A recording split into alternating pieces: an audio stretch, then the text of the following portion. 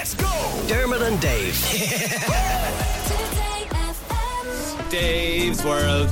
Dave's World. If we don't let him do it, he gets ratty. But no, I'm immediately going to this.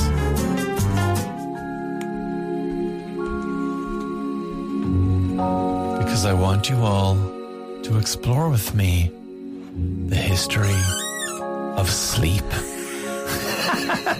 Maria's microphone made That's ridiculous. a ridiculous squeaking noise there that woke everybody from their delicate 11 a.m. slumber. That was actually her hip. Let's go back. Dave, you don't need to do a whole thing. Dave World sends everyone to sleep anyway. No, how dare you? Dave's World is one of the most interesting pieces of radio that's ever existed. Maria actually sent me the beginning of this genesis, what became this moment of radio now. Thank you, Maria. That's all I think about, sleep. Neanderthals slept 3.5 hours after the sun went down. So they didn't go to sleep immediately. They slept for about 6 hours, and then they were up again and up and at him. Neanderthals After getting 6 hours. after it. Yeah.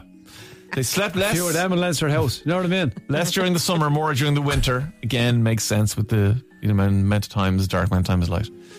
But they interestingly slept not on mattresses, because they were cavemen, but they slept on ash covered in grass.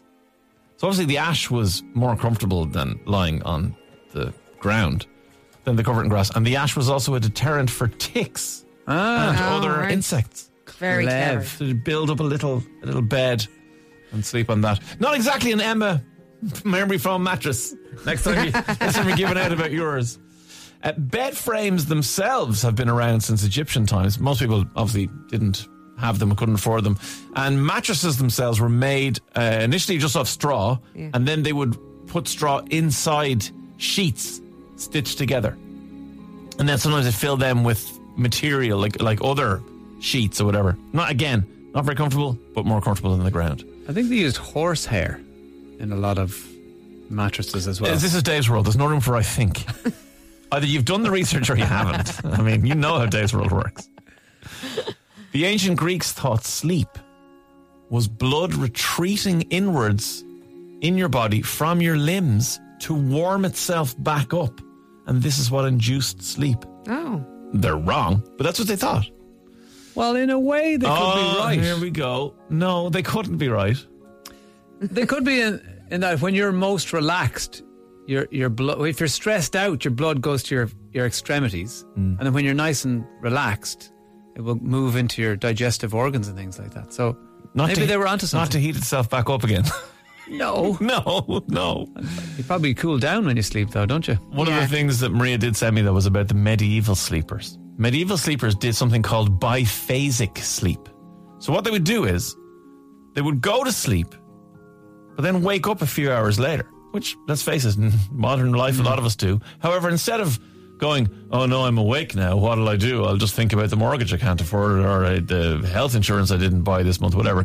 They just got up and they got on with things. So they would do prayer, reflection, sex, chores. They'd even read or visit friends. In that order. Yes, in exactly that order, yes. So this is after they've had 3 hours sleep, say, Right. and it wasn't a set time, but they would just wake up at whatever time it was. Who is this again? This is medieval times we've moved Okay. forward to now, so 1500s-ish. They'd get up, they'd do stuff, and then they go back to bed for second sleep, much like hobbits enjoy a second breakfast. They'd have a second kip then from, say, 3 a.m., they'd wander through until 6 or 7 or whatever it was. amazing. There was some suspicion of sleep around this time. Medieval fears were that sleeping was a time you could become possessed by demons, because dreams obviously were, can be kind of a bit Very wilder real. than your life might have been. And there was maybe the fear of this being possessed by demons that led to the biphasic sleep becoming quite popular, that you would wake up from your dream and, oh, now I'll sweep away the dust and wash the dishes and do other things that are... Don't want to get possessed. No. But then there obviously wasn't the thing that we do now of telling everybody what our dream was.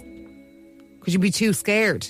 You tell someone what your dream is, then they'll go, definitely a witch. You should be burned. Burn her. Yeah. An interesting way of setting an alarm or knowing just what time it was in the middle of the night, because obviously you didn't have an iPhone to turn on at peak brightness and wake everyone up. Or a clock.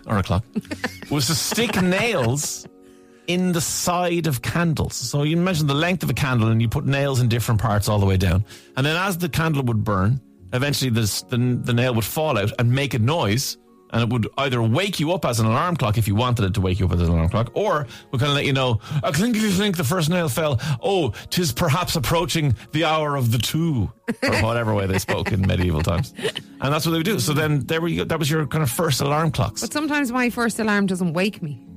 Takes a few minutes. So if that first nail didn't wake you, then the next nail that they put in is going to you'd have to judge the gap. Later. Yeah, you'd have to judge the gap. Yours would be like, wherever your first alarm was, Marie, you'd have one and then you'd have about 800 nails just like stitched into it. Like and that's your snooze button. Yeah. Isn't that where we get the saying, as the nail falls? You know. Oh, not this again. Again, I don't know, but if you want to do more of this tomorrow, please sign yourself up for Improv Dave World. It's time related. So like in a timely fashion. So, we're going on holidays. I'd like to go on holiday soon. Yes, let's hope it happens as the nail falls. Indeed. It's where we get the term nail fell. You know. 'Tis a nail fell spring. I got up with a crack of nail fell. You never heard those expressions? We're definitely doing this again tomorrow. He's walked himself into more Improv Dave's World. I want to tell you very quickly, though, that the biphasic sleep phased out as we entered the Industrial Revolution and we became more required to work harder in the awake times. It was like, I don't have time for biphasic sleep. I'm going to get my kip and get back into the factory and do whatever. So that kind of phased out. Plus we had electricity and clocks and all that kind of stuff. But alarm clocks didn't come along for a while.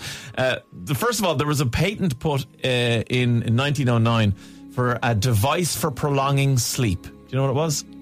A blindfold. Guy actually got a patent for a blindfold. But the worst invention ever is by Samuel Applegate. And he designed, so imagine this, a clock on the wall, okay, and a cable coming out of the clock that when the clock hit a certain time, you would set it. And they came out of the wall and then crossed to a frame that was suspended above your bed. And the little frame was made of wood and had corks all in. So imagine a cage, but you cut the bottom of the cage off and in it were all these splinters of wood with corks on them. And as the clock reached 6 a.m. or whatever it was, the little cable would release and in the entire frame, splintered corks would fall into your face. And that would wake you up. And it literally says in the patent, it said, it is made of wood and cork and designed to cause pain to the sleeper. So that was how they were waking you up, was by literally smashing into your face with a wooden and cork cage over your head. Imagine that landing on your face at nail fall. Nobody needs that. Dermot and Dave, weekdays from 9 a.m.